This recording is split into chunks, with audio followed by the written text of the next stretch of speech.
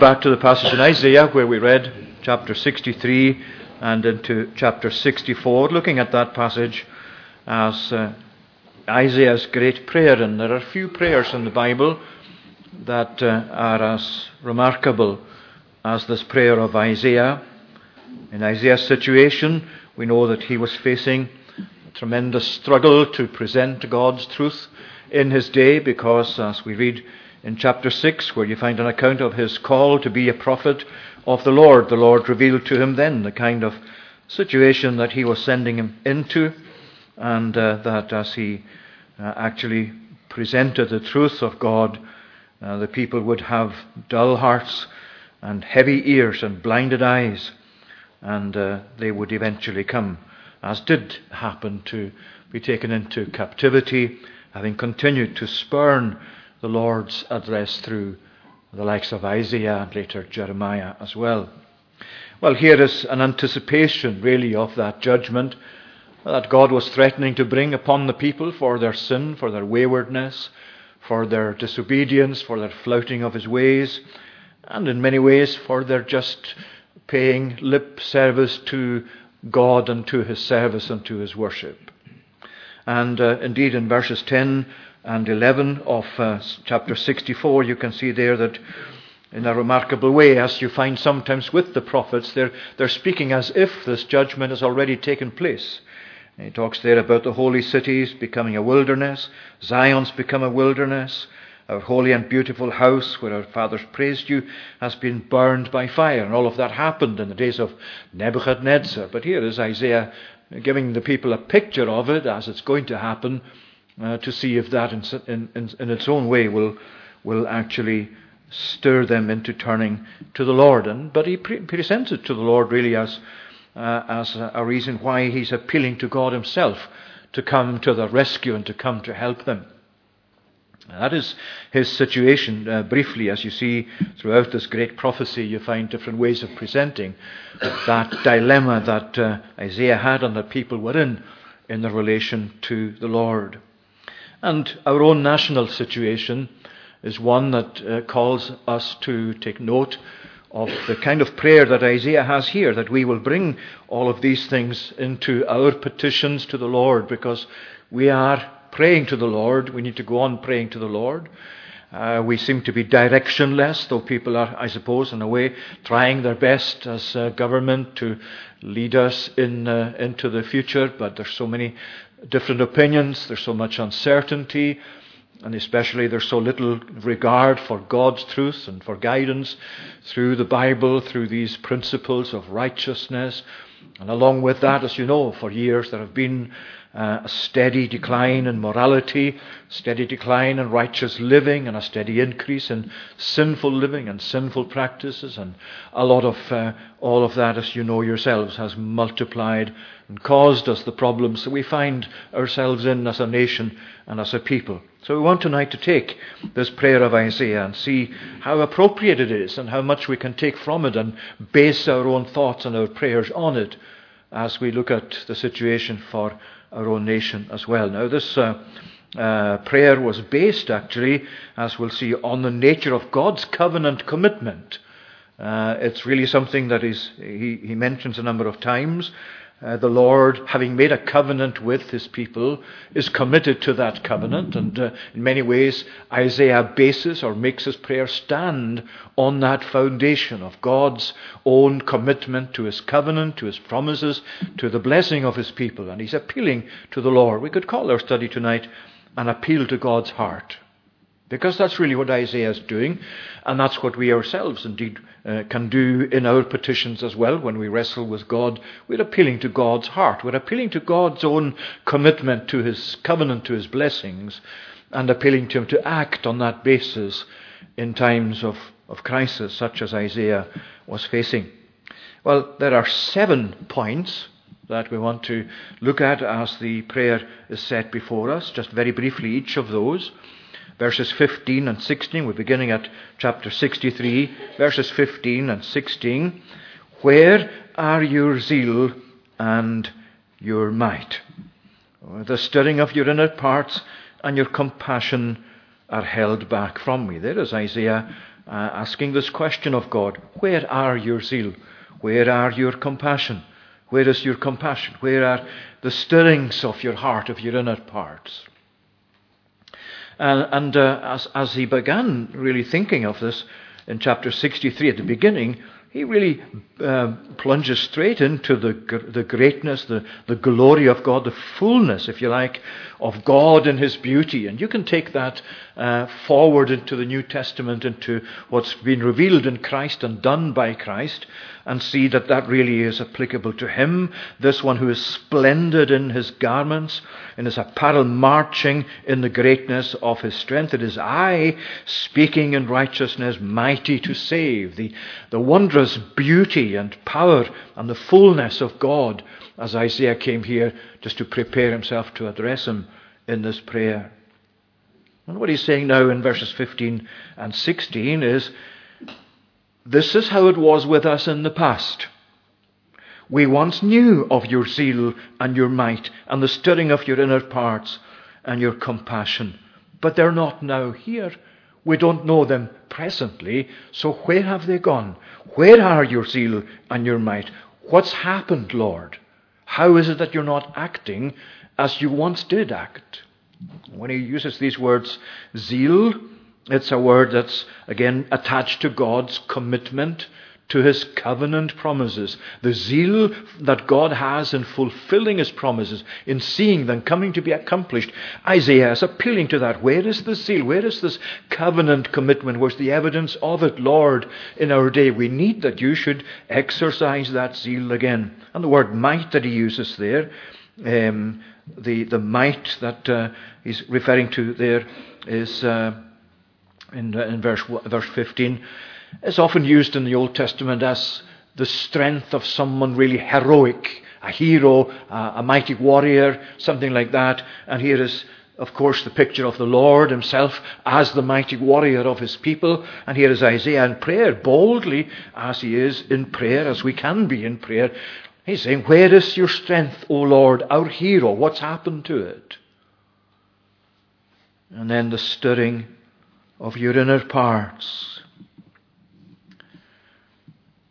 The word that's used there is a very strong word. The Lord's inmost parts, if you like, is picturing God as stirred up inwardly in His heart, in the movement of His heart. And that follows on then into where he speaks there about compassion as well. And your stirring of your inner parts and your compassion. That word compassion is a word, we've seen it already in the Hebrew of the Old Testament. It's the same word really in essence as the word womb.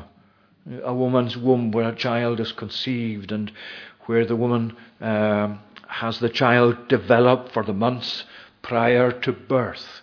And the compassion of a woman, as back in 49 of Isaiah, you find that even they may forget, but I will not forget you. Well, this word that's used here is a word, the whole thing goes together. The stirring of your inner parts and your compassion. That which is the most tender affection, the strongest affection, the affection of God for His people. The affection that in this life can only be somehow imaged in a woman's affection for her unborn child. Sadly, it's not always like that, is it, in our society as well? It's one of the blights in our society, the blight of abortion, the blight of that evil that so many people treat so lightly. Well, here is Isaiah saying this inward compassion of God, this moving of God's inner parts, as it were.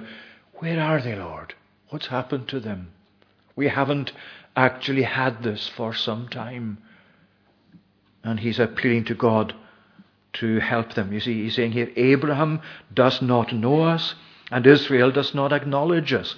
Why is he using the word Abraham there and the word Israel? The word Abraham, of course, the one to whom God gave the covenant promises, though there were some before that, but he's the main figure in the Old Testament. You can see the way the book of Genesis develops, that all the chapters really up to chapter 12 of Genesis are gone over in something of a hurry, if you like. Why is the writer of Genesis in such a hurry in the first 11 chapters or so? Because Abraham comes then to loom large in the book.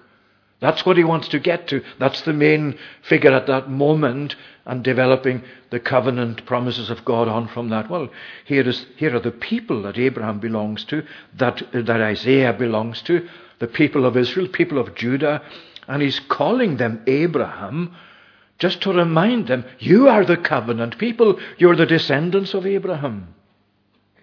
And Israel, of course, the name that God gave to Jacob, having wrestled with the angel and prevailed. Israel, a prince with God. And it's really a conviction for their conscience that they've come to what they are, despite the fact that they bear, or as a people who bear these great names in their ancestry and in the promises of God. So that's the first thing, the question, the first point he makes. Where are these? What's happened to these? Then he moves on, verses 17 to 19, where he says, why do you make us to wander from your ways and harden our heart so that we fear you not? Return to us, O Lord. Well, he's not saying there, and although this is very difficult theology, he's not actually there blaming God for the way things are. When he says, O Lord, why do you make us to wander from your way and harden your heart so that we do not fear you? Well, the answer to that really is in the fact that it's a confession of the disobedience and the guilt of the people, and the way that as a judgment in itself, after prolonged sinning against him, God has come to judgmentally harden their hearts and really withdraw his power. And if God withdraws his power, that's what happens. Our heart becomes hardened, even under the gospel. And so he's appealing really to God in this way, that he's not blaming him, but there's only one way out of this for us, Lord. He's saying, Lord, you are our Father, and return, he says in verse 17, for the sake of your servants. The only way out for ourselves as a nation too is if God returns to us. We speak about our return to God, of course.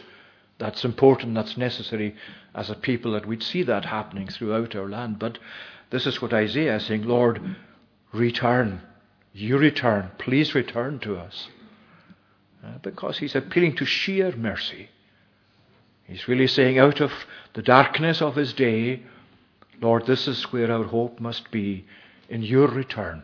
Please come back to us. Return for your servant's sake.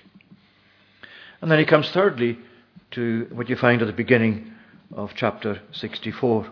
Oh, that you would rend the heavens and come down, that the mountains might quake at your presence. Down to verse 3, where he speaks about the awesome things that God did, even that were not looked for, and the way that the mountains quaked at your presence. Well, of course, that's again a depiction or a picture for us, on an image of the way that God, when he comes in power, really gives people a shake-up. Here it's the physical creation, possibly going back to Sinai, even the mountain quaking as God came down on Mount Sinai. But when God comes, then he shakes up a people. When God comes in his power, this is what happens. People take note. People actually start asking serious questions about themselves. People don't find it as easy to dismiss the truth of God or the people of God or the witness of God's people anymore. Because God is impressive in the way that Isaiah presents him to us here. And this is his appeal to him, Lord, oh, that you would rend the heavens and come down, that you would do it again. Now, the words there can be translated, or could be translated, if only you had come down. And that would make sense as well, because Isaiah, as he is looking back, is really also, you could say this is part of what he is saying, what he means. What a difference, Lord, it would have made if you had come down. We would not be where we are now if you had demonstrated your power. But of course, he's already acknowledged that the situation is as it is because God has been seeing their prolonged sin and wickedness against him, and in many ways has withdrawn his power and left them to that to develop. And aren't we seeing so much of that in the thinking and in the actions of our own age as well? So he's asking the question, where is your zeal and your might? He's asking the question, why do you make us to wander from your ways? But nevertheless answering it in the way that they have prolonged sinned against him, and this is what has come as a result. And I was appealing to him that he would come down again and show his mighty power once again. And then verses 4 and 5, you are angry and we sinned. Where he comes to think of how the sin that the people had prolonged practice in, behold, you are angry and we sinned. In our sins we have been a long time. And that's so true of ourselves, isn't it, as a people? Of course, we're not saying this in any way to try and discourage people like yourselves who are committed to God, who are committed to praying to God, who are praying to God, and every other person and group of people in our nation who tonight, like we do, come together to worship God and come to think about God and pray to God and all of that. That is still a source of great thankfulness that we have such a people left in our land. But nevertheless, you look out beyond that. You look at the masses that are still in darkness and in opposition and in antagonism to the Word of God. And you can see it even in our own locality increasingly that is the case. So here he's saying, having appealed that he would come down, he's now answering his own question by saying, behold, you are angry and we sinned. In our sins we have been a long time. Shall we be saved? You know, one of the remarkable things about the prophets, and you find it again with Daniel in chapter 9, is how when they come to plead with God and make an appeal to God's heart, you don't find them saying, Lord, they have done this. We have done it. He's including himself in this confession. You might say Daniel wasn't like the people he belonged to. No, of course he wasn't. Isaiah wasn't like them. Wasn't he obedient to God? Yes, but he's putting himself as one of these people. He belongs to this community. He belongs to the people of Judah, to whom God has given these promises. And therefore he sees himself as he belongs to these people. He sees himself as within this confession of their sin, though he's not directly involved in sinning against God and rebelling against God. Nevertheless, this is how he puts it. Lord, I belong to these people. And we should do that as well, and we do that. We don't just come to the Lord and say, Lord, please forgive them, forgive everybody else that I see is sinning against you. And I'm thankful that I'm not like that. Well, we are thankful we're not like that, but we still say, Lord, we have sinned. We have sinned as a people. And as he says here, we have indeed our sins and our sins. We have been a long time, too long. And we appeal to God's heart that he would come and come down to rescue us. Here is the fixed anger of God against the fixed sinning of the people. And that's what Isaiah is confessing. And of course the people went on sinning despite the fact that they knew that they were making God displeased or angry. The prophets were telling them this and appealing to them to turn from that way, but they didn't. And so you can see what it's like in our own day. How difficult it is for yourselves to commend the gospel, to speak about God in a way that doesn't meet with rejection, with utter contempt sometimes. Nevertheless, that's what we're facing. And then he comes in verses 6 and 7 to say, we have all become like one who is unclean, or an unclean thing, and all our righteous deeds are like a polluted garment. We all fade like a leaf, and our iniquities like the wind take us away. It's the imagery of soiled cloth that's no use for anything but to just get rid of it, to bin it. Or as he puts it here, the fading leaf, the leaf that has fallen and has shriveled, and the wind takes it away. And what he's saying here in that imagery is our iniquities like the wind take us away. You look at what's happening in our land and the sinful course that people are set upon. Well, it's just the wind of sin, just like faded leaves, taking them away. And they're oblivious at many times that they're in the way of death. That's the way of death, what he's talking about here. This soiled cloth that's probably soiled with blood or something like that is certainly polluted. And a faded leaf, a leaf that's no longer attached to the life-giving tree, so it is taken away by the wind. And in consequence, you have hidden your face from us and made us melt in the hand of our iniquities. Just like a snowball, like the snow this morning came so quickly to melt once the temperature rose.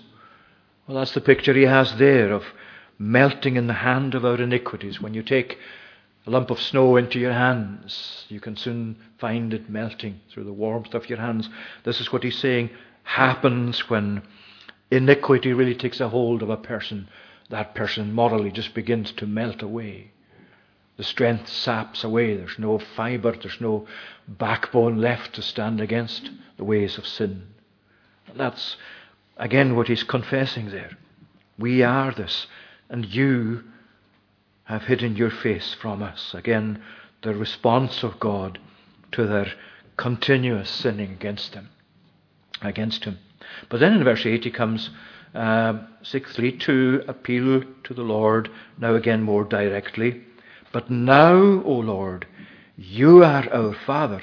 We are the clay and you are the potter. We are all the work of your hand. In other words, he's saying, yes, Lord, you are angry with us. We deserve your anger. We appeal to your mercy. But we know that you are still our Father. Now, you don't often get the word Father used of God in the Old Testament. That was waiting for the coming of Christ to reveal the fatherhood of God as nobody else could. But here is Isaiah saying now, you are our Father, Lord. You have fashioned us. You have created us. You're the one who cares for what you have created. And we are your people. We are the work of your hand. We are the clay. And you are the potter. Potter is a word there which means something not quite as cold, if you like, as you find a potter working clay. It has a warmth to this word. There's the idea of really careful fashioning, which of course a potter does as well. And what he's saying is, Lord, despite what we have become, you have remained the same. You are still the one who is able to refashion us as you fashioned us in the beginning. You are the one who is able to recreate, to bring about again a refashioning of our lives. And he's pleading, Father, God, be not so terribly angry. Remember not iniquity forever. Behold, please look, we are all your people. And despite the ravages of sin, he still appeals to the unchanging fatherliness of God. And then verses 10 and 12, where he says, as we've seen, the state of what would actually come to be the case, and yet presented there as if it's already happened. But he finishes with another question, or two questions really. Will you restrain yourself at these things, O Lord? Will you keep silent and afflict us so terribly? The word restrain there takes you back to chapter 63, verse 15, where we began. The restraining, the holding back of God's zeal and God's power and God's compassion. And now he's appealing to him at the end of all this. Will you restrain yourself at these things? And probably that's better translated in response to these things. Here is the prophet. He has put all of these things before the Lord in prayer. The state of the people, the reason why they are as they are, the Lord's face hidden from them, the Lord's displeasure rightly against them. He's described all that to God. Well, God, of course, knew it all already. But now he's saying, will you restrain yourself in response to these things, in response to what I've confessed, Lord, in response to how you see things? Will it be further restraining? Or just to move into the final question, will you keep silent and afflict us so terribly? In other words, he's appealing to God to hear his prayer and to respond, to answer his prayer. The opposite of that would be for God to keep silent. It would be as if he never heard him, or as if he wasn't prepared to answer him. And here is his way of appealing finally to God as he closes the prayer with that. Will you keep silent? will you not hear me? Will you not respond? Will you not actually show yourself again to us? He's appealing to God to hear this prayer of appeal to his heart. I'm going to leave it at that and then finish with